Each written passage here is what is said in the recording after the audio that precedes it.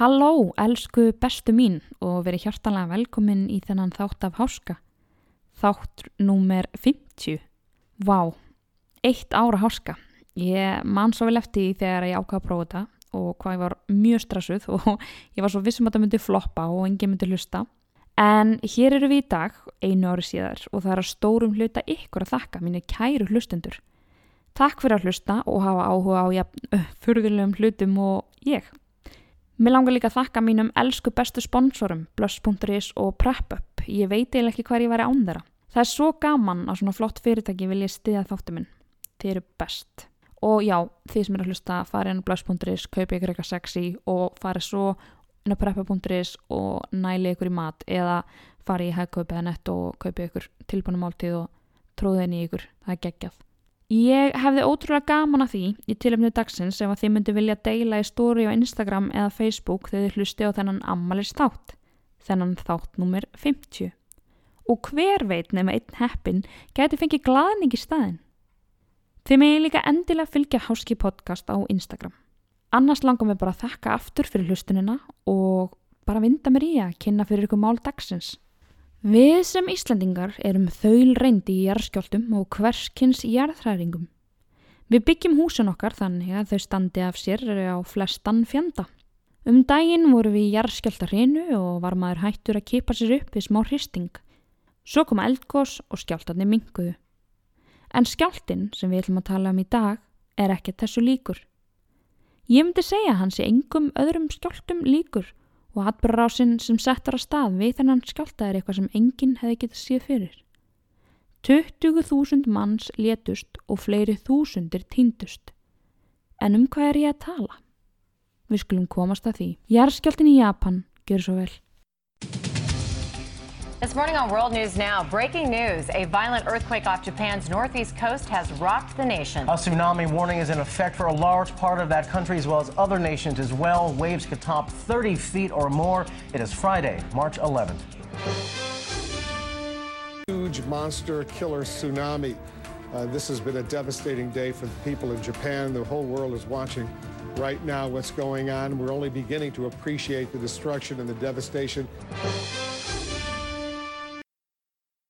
Jarðskjálftinn í Japan, einnig kallaður stóri Sendai jarðskjálftinn, eru miklar náttúruhamfarir sem urðu í norðaustur hluta Japans þann 11. mars 2011.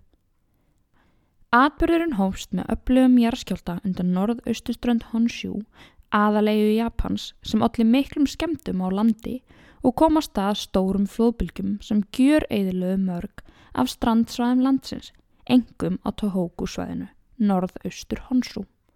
Flóðbylgjan kom einnig af stað stóru kjarnorkusleysi við kjarnorkuver meðfram ströndinni. Jarðskjálftinn sem var 9,1 á Richter reið yfir klukkan 14:46. Upphaf skjálftans var 130 km austan af borginni Sendai og á 30 km dýpi. Jarðskjálftinn orsakaðist af því að brot var á svæði sem tengist Japan skurðinum sem aðskilur evrasísku plötuna frá Kyrrahafsplötunni. Skjálftinn fannst í Rússlandi, Taívan og Beijing. Áður en stóri skjálftinn reið yfir voru búin að vera fjölmargir minni skjálftar sem að myndi samt kannski ekki kalla litla en einn þeirra var 7,2 á Richter. Hundruður eftirskjálfta fylgdu svo í kjölfarið, flestir 6,0 eða stærri en 2 þeirra voru 7,2 að stærð. Skjálftinn var svo sterkasti sem orðið hafiði síðan byrja var að halda utanum í jarðskjálftamælingar á 19. öld. Hann er einnig talinn vera einn öflugasti jarðskjálfti sem hefur mælst.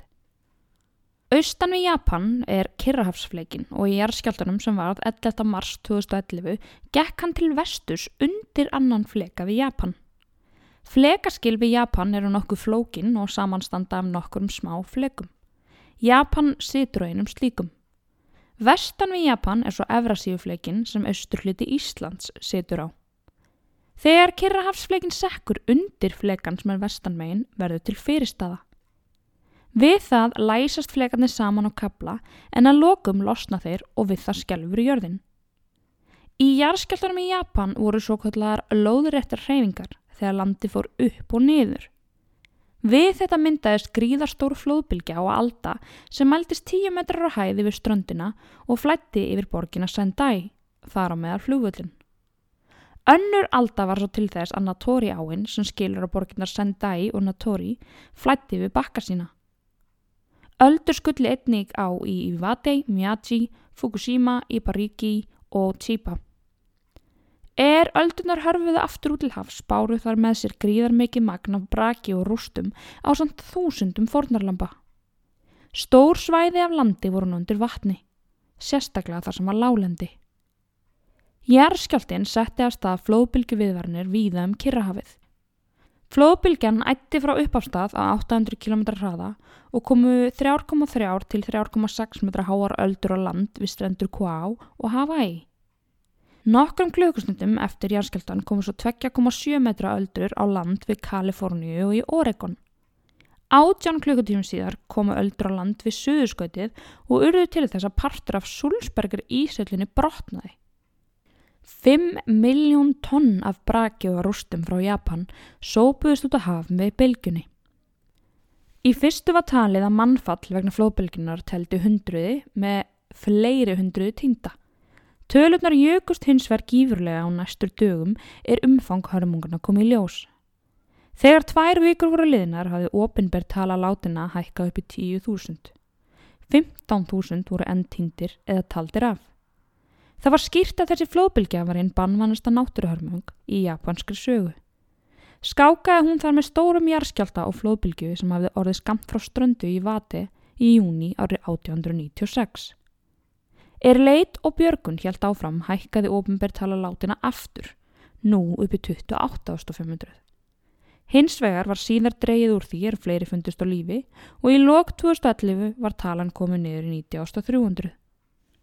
Borgir og bæir við ströndina voru kaffærðir í öldunum og vatnið sópaði með sér húsum, bátum og bílum.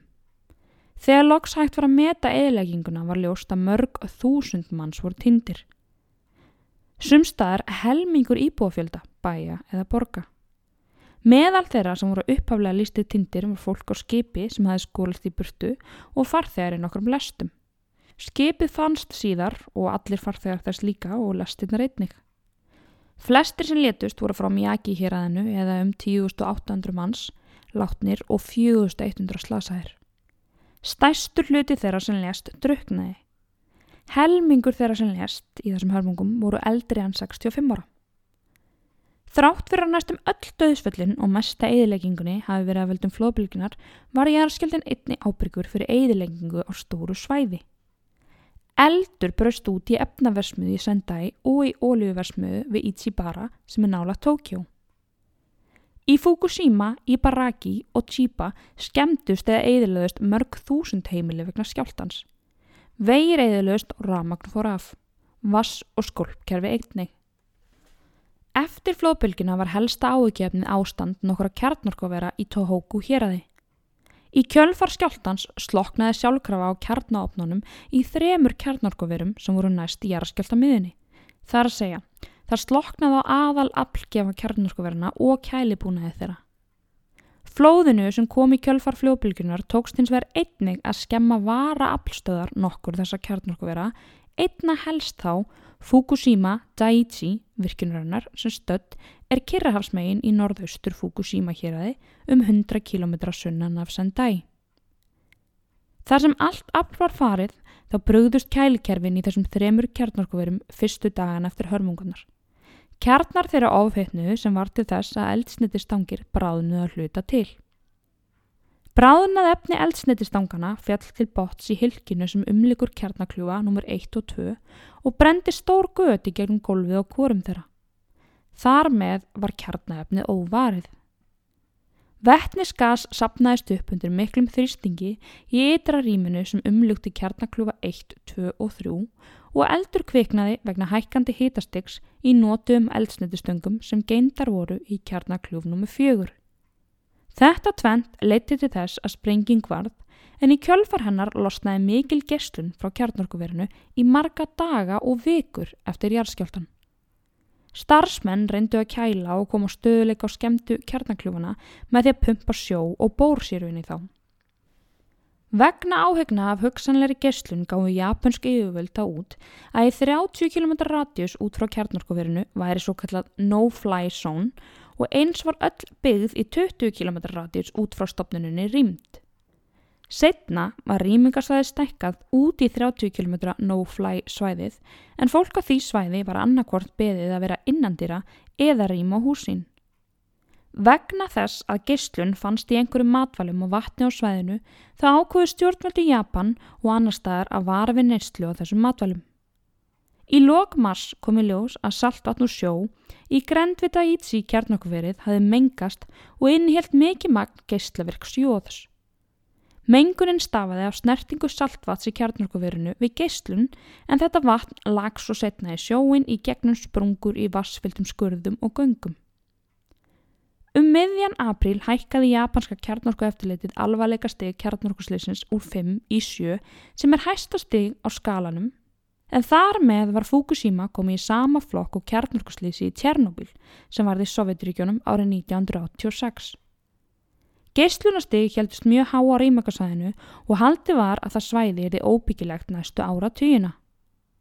Nokkrum mánuðum eftir slysið tilkynntu stjórnvöld hins vegar að geislavirkni hefði minnkað nægilega mikið í 5 borgum sem staðsettar eru innan 20 km rýmingarsvæðisins til að íbúar þar getur snúið aftur heim.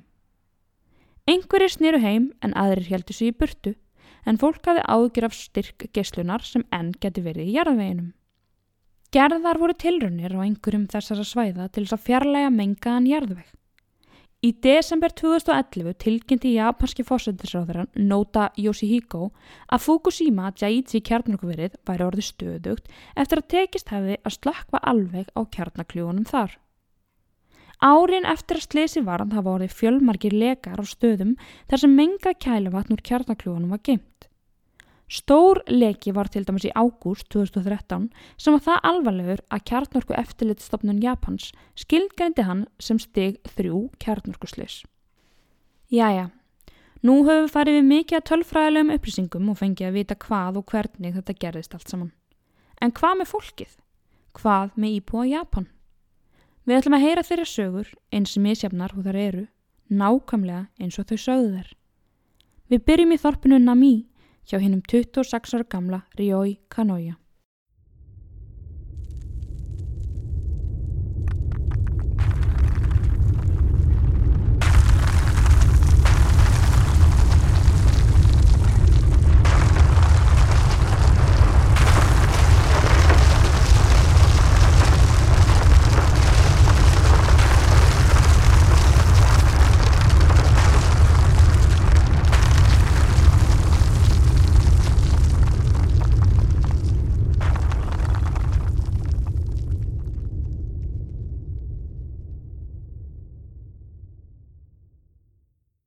Hinn 26 ára gamli Ryoi Kanoya getur ekki lengur búið í heimabæ sínum, þorpinu Nami í Fukushima, vegna nálægðar þess við Daiichi kjarnorkuverið.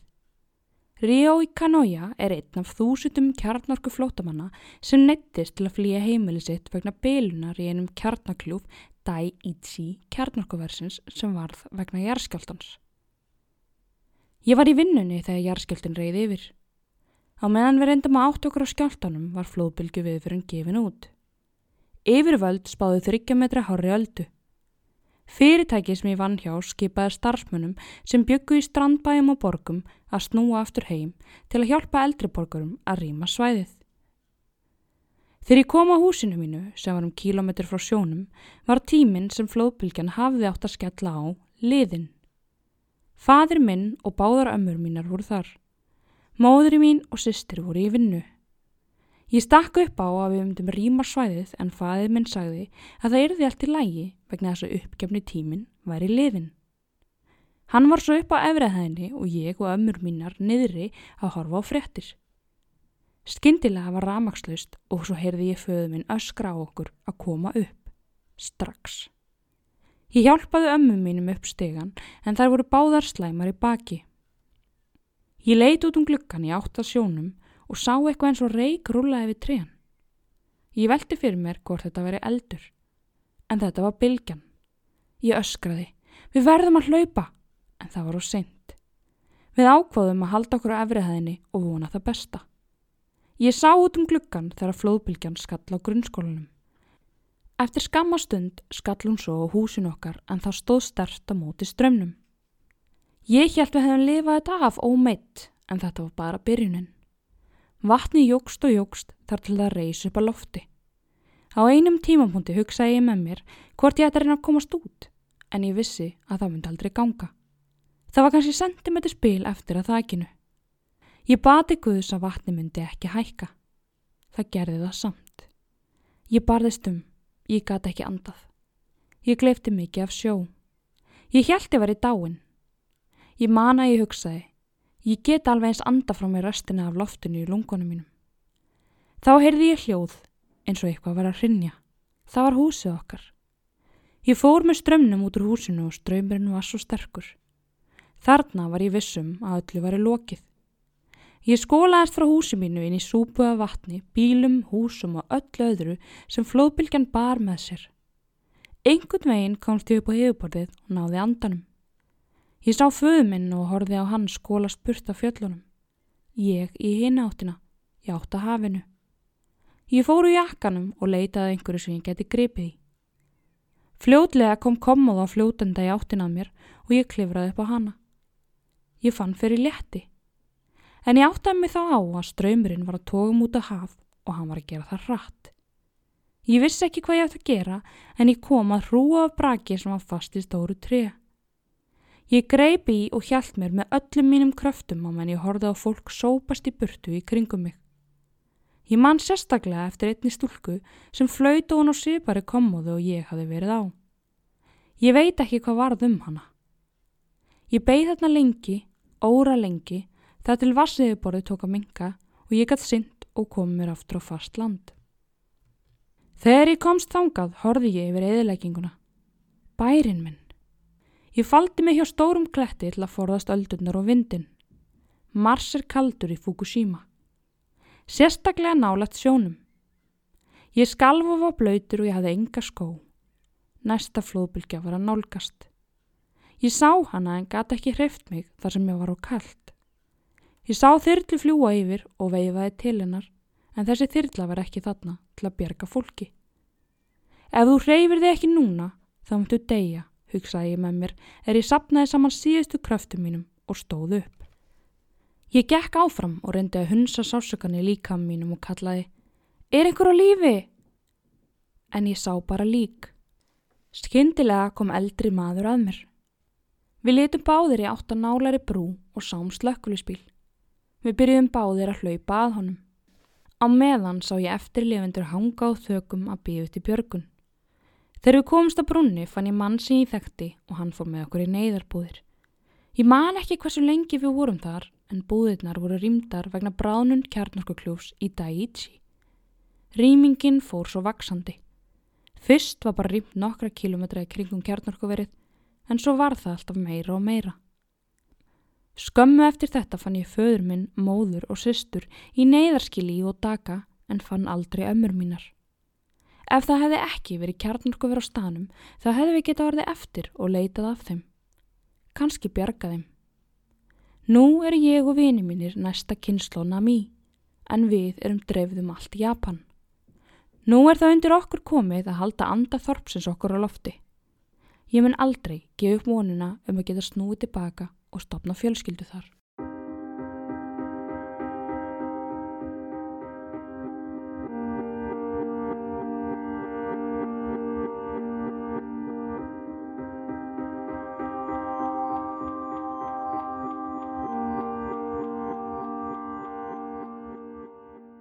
Sagan sem snerti mig mest þegar ég var að vinna annað þátt saga Hiromitsu Shinkawa. Hér fáið þið að heyra hans orð. Seinna, týndur langt út á sjó, þegar þú ert að reyna að gleyma öllu sem þú skildir eftir, mun minningin koma upp. Minningum þorp sem eitt sinn lá við hafið. Hér eru snirtileg heimili með gráum þökum. Hér rísa fjöllin yfir hrísgrjóna akra sem fæða heila þjóð. Hér eru bátarnir sem veiða fiskin í sjónum og grasið svo grænt. Það er friður hér, allsnægtir, timbur frá trjánum, hrísgrjón frá akrinum, fiskur frá sjónum. Hér skortir fólk ekkert.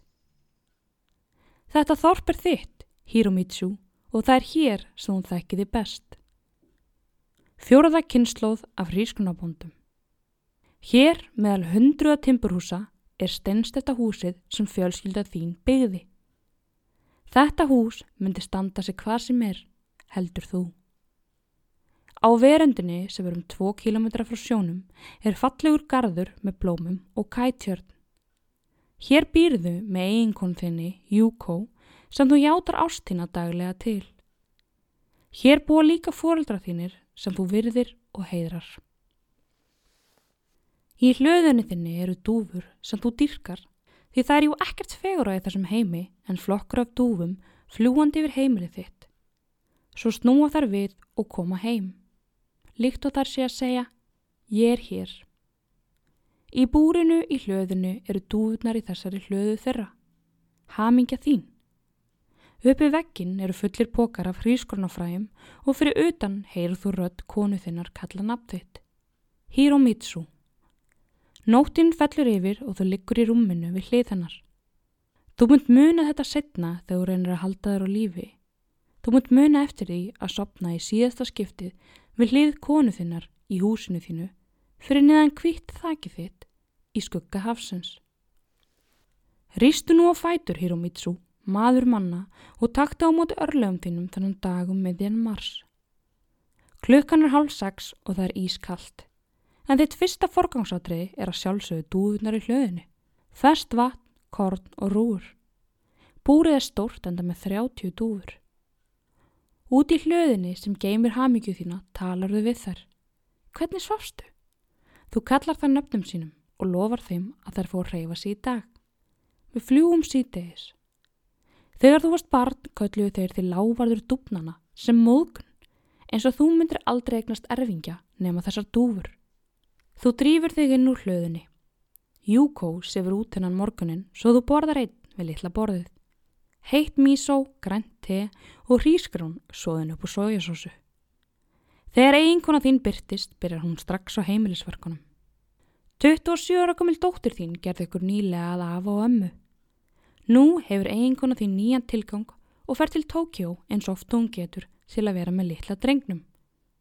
Þrátt fyrir að hún sé 60 ára gömul eins og þú, Hiromitsu, er hún orðin ung aftur eftir að hún byrjaði að annast drenginn. Hún pakkar nesti fyrir þig, frægu hrísgrjónakúlurnar hennar, gerðar með því að steikja hrísgrjónapönnu og blanda þeim við plómu og lax. Á meðan ferðu í annað par af buxum, þar fjólubláu til að verjast kuldanum. Þú klæðir þig í skó, ferð í flíspeysu og svo í þykkan grænan jakka. Klukkan 7:30 kveður þú og frekar ójapanskan hátt. Þú játar aftur ástina á henni. Þú keyrir að vinnu þinni í timburversmiðunni. Eftir nokkur halló tekur þú þinn stað í fyrsta skúrnum þar sem þú rennir trjádrömbum í gegnum sög til að búa til borð. Það er ekki klukkutími liðin af vaktinni og hendur þínar eru strokksornar rauðar. En þetta þekkir þú, leksía sem þú lærið þér af föður þínum. Vinna án þess að kvarta, setja hugan í verkið. Hádegi er sólin farin að brjótast í gegnum skýin en kuldin læðist samt í gegnum skúrin. Klukkan er 1, svo 2. Þú fylgist með henni líða. Klukkan 3 er pása í kaffiskúrnum og það er hlýtt. Heitt te, hrískökur og smá brjóstsykur. Korter yfir 2, 20 mínútur yfir 2. Klukkan 14:46 glymur jörðin. Allt hristist. Spýtuborðin hrynja í gólfið og það fyrsta sem þú gerir er að flýja úr kofanum. Þú hendir þér í jörðina og reynir að halda þér í. Tíminn er afstæður. 3 mínútur er eins og heil eilífið. Þegar hristingurinn hættir verður ringulreið. Símarnir virka ekki. Yfirmaðurinn, herra Mori, hvetur þig til að drífa þig heim og athuga með konu þína og foreldra. En þrátt fyrir hræðslu við flóðbylgju, þá treystirðu steypta húsinu þínu til að venda eiginkonu þínu á foreldra. Það eru líka ævafornir steingarðar með fram ströndinni. Það hafa jú áður orðið flóðbylgjur. Þú leggur af stað. Vegurinn í lagi í fyrstu. Þar til þú hefur keyrt nokkra kílómetra þar sem sprunga hefur myndast. Rafmagnslínur og fallin tré allt, en samt eru hrísgrjónaakrarnir alveg eins og í morgun. Því nær sem þú kemst í meiri eyðileggingu sérðu. Hrunin hús, brotni gluggar og sprungur í jörðinu. Niður með ströndinni tekur þau fram úr bíl sem á leið inn í land. Eldra par sem lítur út eins og foreldrar þínir, en þú sér þau ekki nógu vel og hraðar þér heim. Loksins kemstu þangað. Þú sér strax að einn veggur hefur hrunið. Þú hleypur upp stegan og hrindir upp hurðinni. Þar sérðu að allar skúffur hafa opnast og gólfið þakið kvittunum og hinum ýmsu pappirum. Myndarammi með mynd af dóttur þinni og uppáhalds ættargarbur þinn liggja á gólfinu brotin. Altarbúta líka farið. Allt sem einu sinni var á borðinu, þar á meðal flaska af víni, nú á gólfinu. Í öllu þessu þá beygir þú þig niður og tekur upp þessa merkingalausu flösku og leggur hann á borðið. Konan þín, hvar hún? Foreldrar þínir komu tilbaka. Faðir þinn alvarlegur á svip hann segir þér að elta þau heim til frænda þíns. Hann búi herra uppi. Bíll Yuko keyrir inn heimgæsluna. Hún hefur verið í ræktinni af öllum stöðum. Andlit hennar rjótt. Í aftursæti bíls hennar 4 pokar af hrísgrjónafræjum sem þurfa að komast út í hlöðu. Þú veist af áhættinu við að fara ekki strax, en hrísgrjón ættarsaga þín. Þú sendir því foreldrar þín af stað með loforði að þú komi strax.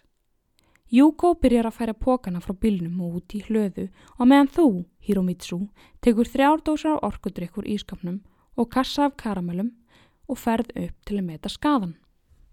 Svo stígur út á svalirnar á annarri hæð. Þú lítur ekki í átt að hafinu, ekki einu sinni, heldur starir á fjallið, Kunimi. Nú heyrirðu Yuko á neðri hæðinni og hún fyrir hann á bað. Svo skyndilega skammt frá þér kemur hús nágranna þíns líðandi framhjá. Þegar þú snýrðir við allt eins það á að vera, þurrt og á sínum stað. Þegar þú snýrðir í hina áttina sérðu svo aðeins hafið, æðandi í áttina þér. Það þá sem þú áttar þig á að þú sólundaðir tímanum sem þú hafðir, að þú verður að treysta þessu steypta húsi sem þú byggðir í að bjóða hafinu byrgin. Konan þín kemur til þín á svalirnar og segir þér að hún hafi jú líka séð hús nágrannanna skolast burt. Við ættum að flýja, segir hún, en þú svarar. Það of seint. Við verðum í lagi. Hendur hennar læsast mitti þitt á meðan þú stendur í sjokki og starir á fjallið því þú þorir ekki að horfa aftur út á hafið. Þetta verða síðustu orð þín til hennar. Við verðum í lagi. Þú ert hálffarin úr líkama þínum þegar allt verðist brotna undan fótum þér og urrandi krafturinn í öldinu skellur á þér. Þessi kraftur meiri en kraftur minninga, eftirsjár eða ótta. Þetta kraftur ópersónulegs dauða sem kemur til þín með 1000 kíló af ísköldu vatni sem skellir þér ofan í svart hyldýpi. Þar ertu núna, hulinn, barinn, fastur. Tilfinningin eins og að vera hent ofan í gröf. Ef þú gæti séð eitthvað í klóm þessar skrimslis, þá myndur þú sjá nágranna þína þjóta hjá. Þú sæir hús, skorsteina, hurðir, stiga og veggi klassa á hvort annað, verða einu, verða partur af banvænni öldu.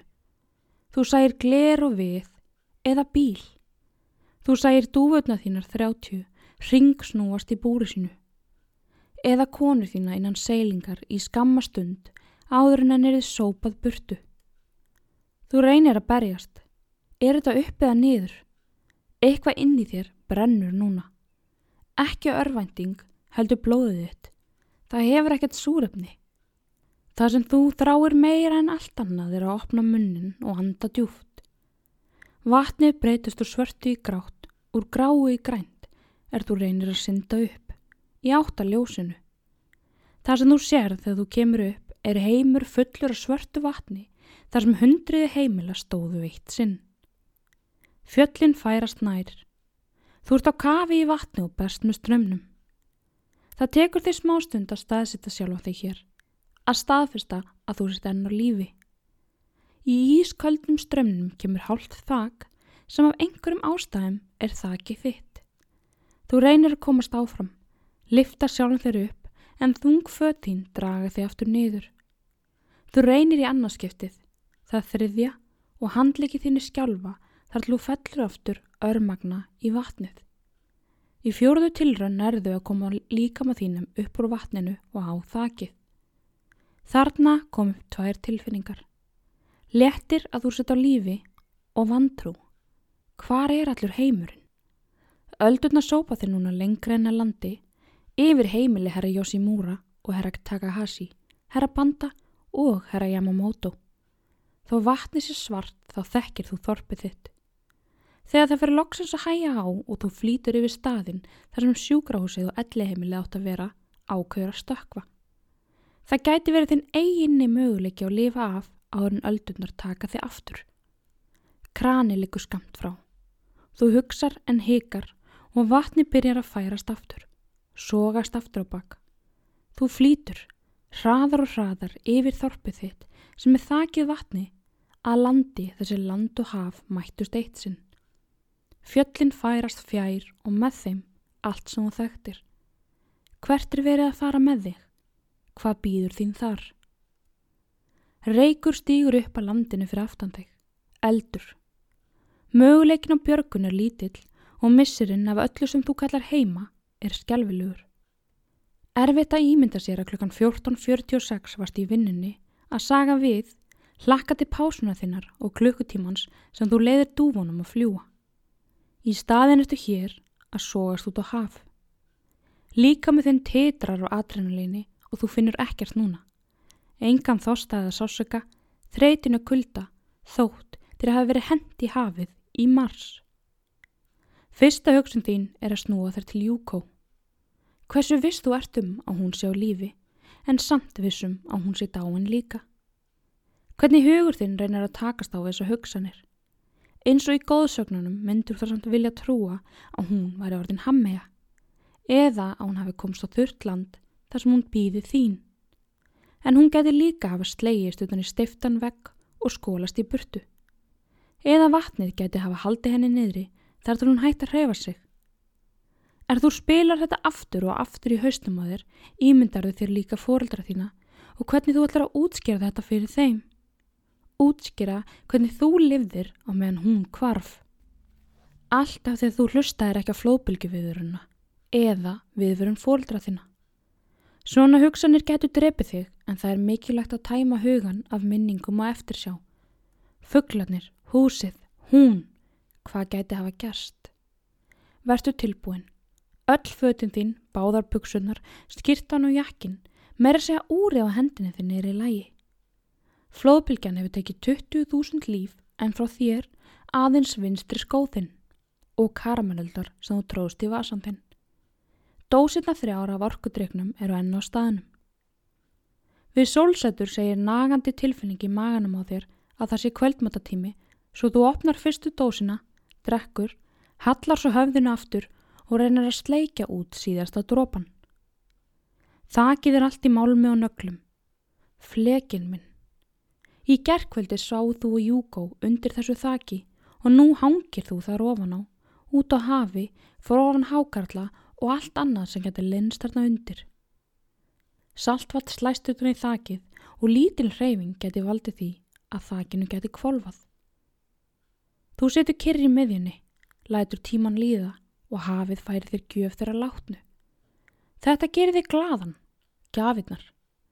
Fyrst kemur rauður penni, svo rifnar blaðsíður teiknimyndasögu. Svo kemur rauð dó sem hefur líklegast innihaldi málningu. Brotið útvarp, teppi og hvítur hattur. Allt veiðir þú upp úr vatninu.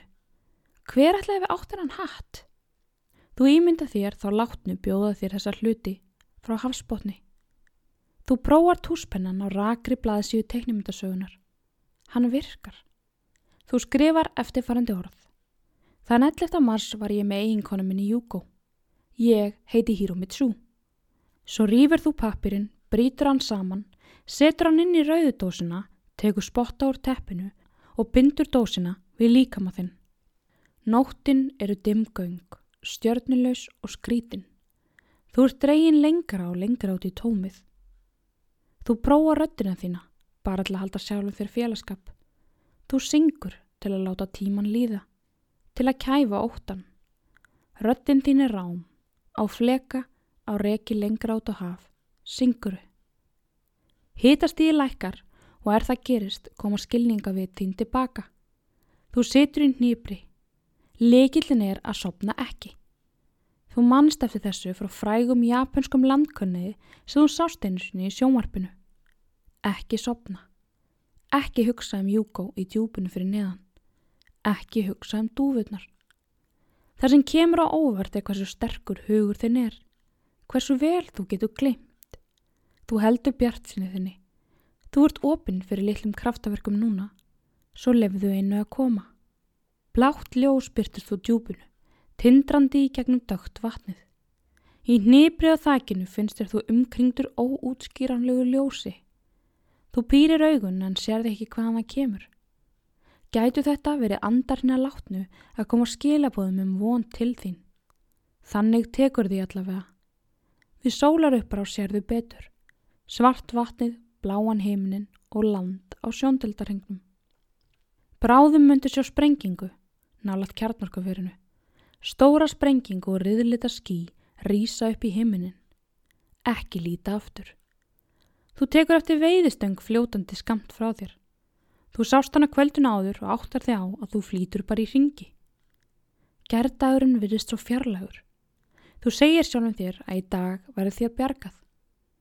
Þyrlurnar koma jú nálægt. Hringsóla, leitaði eftirlifendum og í hvert skipti sem þú heyrir í þeim stekkur á fætur, öskrar og veifar. Það eru bátar í fjarlægð og þú kallar á þá líka. Þeir heyra samt aldrei í þér. Trúa þeir ekki að fólk hafi skólað svona langt út.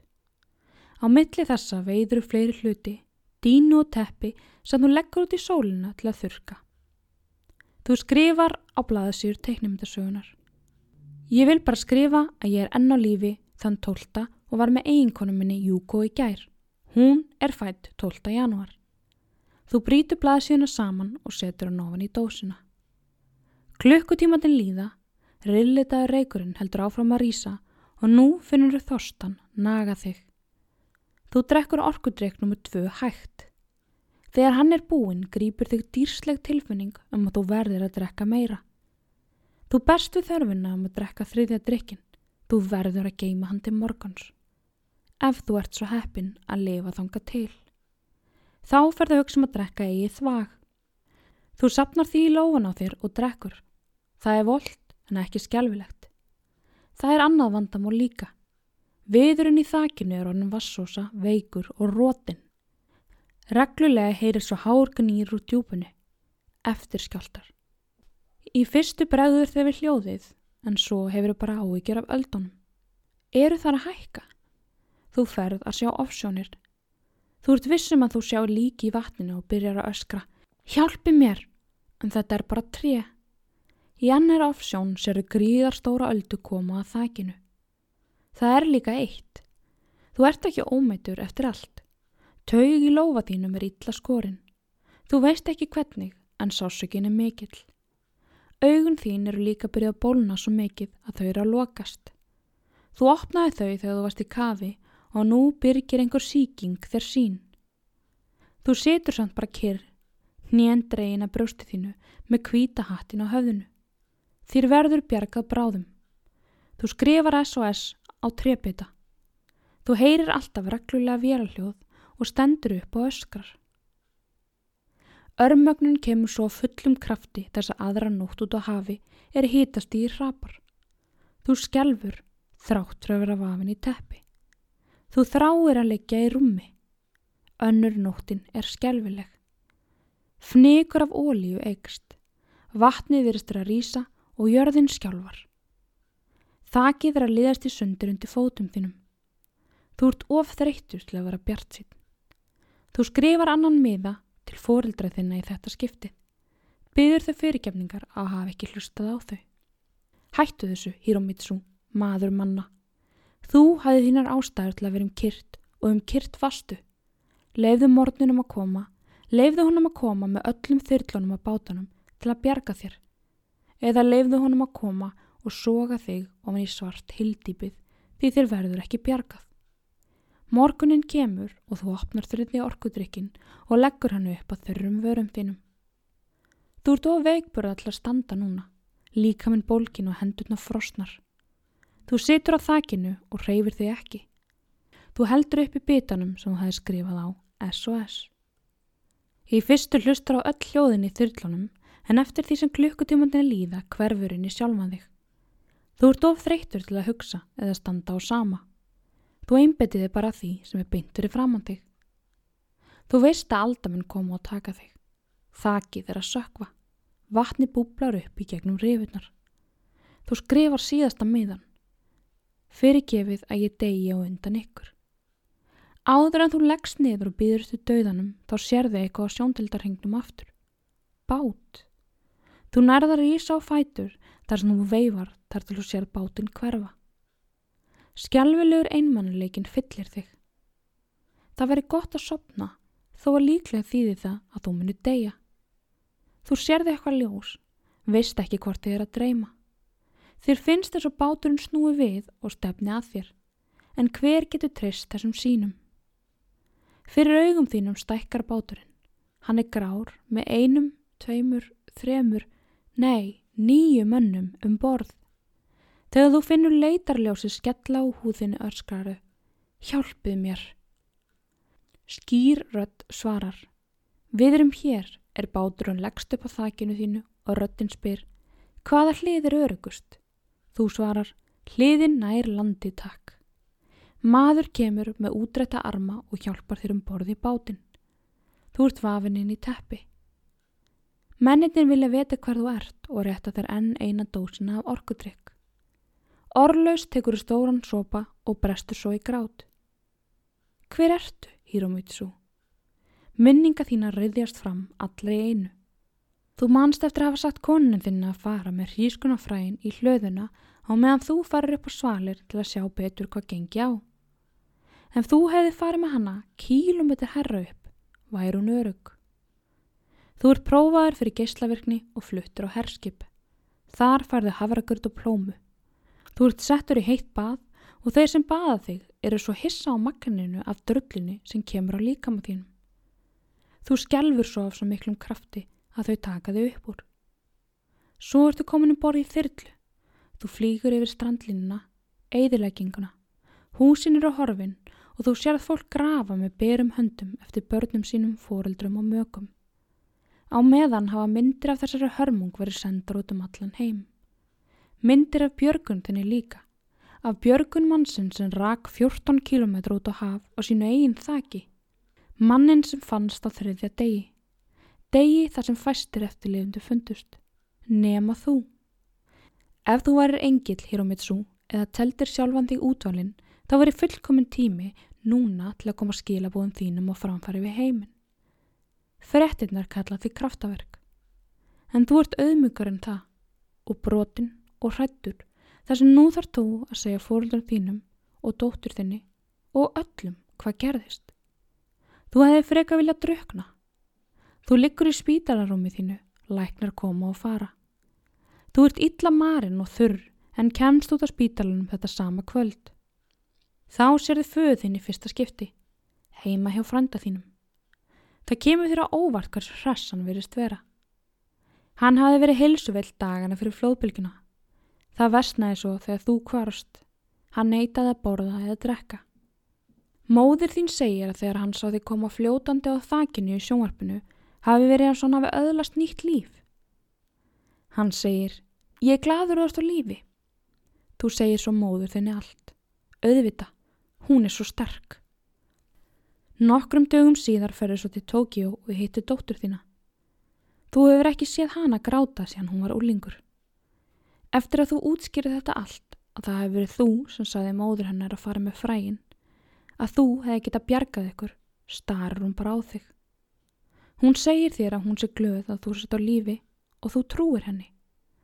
Þegar þú hættir svo loks að tala verist hún meðtaka sannleikan, að móðir hennar sé farin en að þú sért hér enn.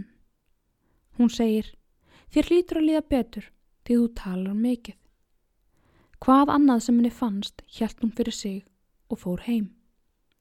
Þú snýrð ekki aftur að ónýtu húsi þínu, ekki aftur í hverfið þitt á milli sjávar og fjalla, heldur flytur í úthverfi Tókíó í íbúð sem rúmar þig og foreldra þína.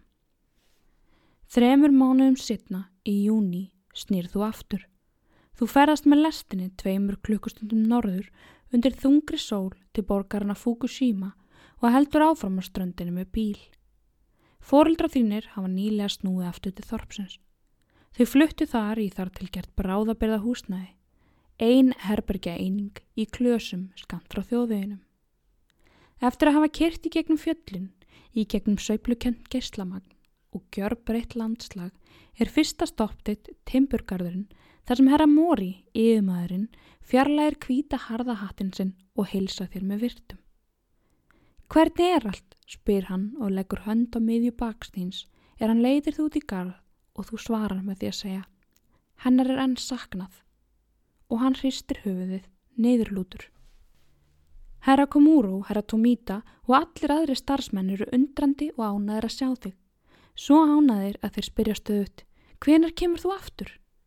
Þú brosir því þetta eitthvað nú vilt meir en allt, að koma aftur, en þú hefur ekkert svar.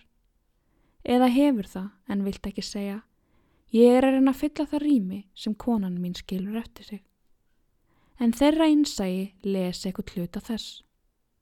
2 hér hafa mist heimili sín. Samstarfsmaðurinn álagum skúr lést. Herra Hamauchi á skrifstofunni misti föður sinn. Lík hans fannst og var auðkennt með DNA. Flest allir mennirnir stjórnuðu þungu vélunum, gröfum og lyfturum sem notu voru til að grafa út tjörufull lík sem grafin voru undir drullu og rústum. Þín saga ekki svo eina sem sögð á svæðinu.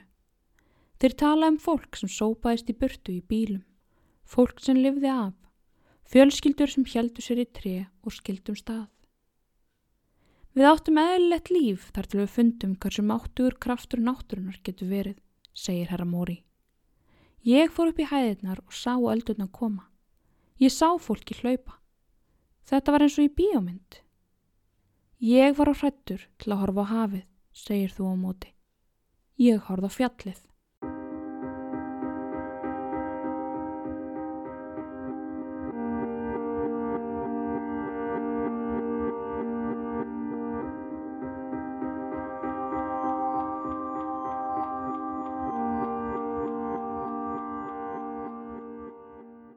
Þegar flóðið fjaraði út hafði heimurinn breyst.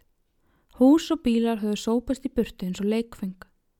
Hinir lifandi þurfti að grafa í gegnum drullu og rústir eftir látnum ástunum sínum. Nú í dag, 10 árum seinna, fólk enn að leita. Sorgin endar aldrei. Faðir býr einn í húsi við götu sem þakin kissuberatrjám. Hann umkringir sér bókum sjúkdóminn sem einangraði son hans inn í herbyggi sínu og gerði hann ófæran að flýja, jafnvel þá móðir hans grátbæði hann það öldurnar komu æðandi. Hljóð grátandi barna ásækir móður. Þau köllu eftir hjálp í myrkrinu. En þann daginn í dag heldur hún upp á dagskrá skólabíls dóttur sinnar, eins og til þess að sanna að 6 ára stúlkan geti enn verið á lífi. Eiginkona gaf aldrei upp vonuna að eiginmaður hennar myndi snúa aftur til hennar. Hún skrifaði bréf til hans, skammaði hann fyrir að koma ekki aftur. Skrifaði svo stundum ímyndir svör frá honum tilbaka. Jarðskjálftinn og flóðbylgjana höfðu tekið 20.000 líf og meira en 400 kilometra landsvæði norðaustur af Tókíó. Hörmungin hafði líka tryggjara sprengingu í kjarnorkuverinu í Fukushima sem var til þess að þúsundir þurfti að flýja heimili sín.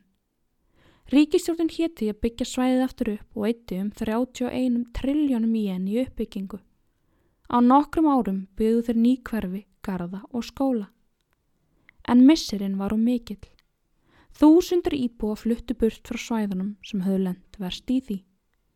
Margir munu aldrei snúa aftur.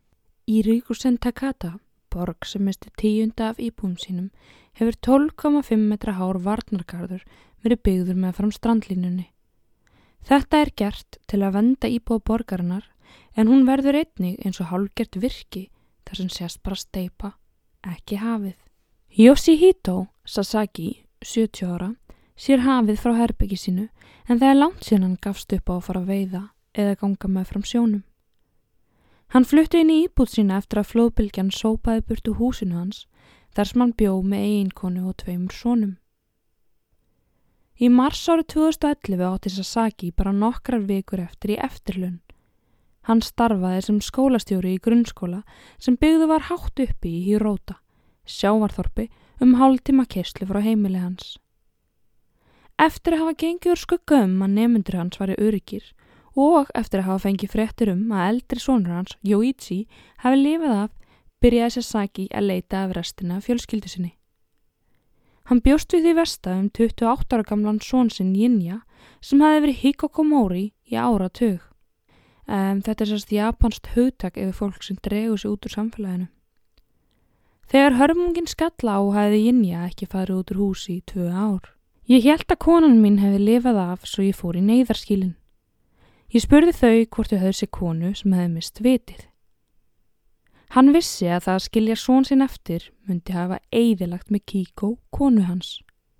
Sasaki fann ekki Mikiko í neinu neyðarskýli. Lík hennar fannst nokkrum vikum síðar. Ég hélt að tíminn myndi lækna öll sár, en nú veit ég að það er ekki svo, segir Sasaki.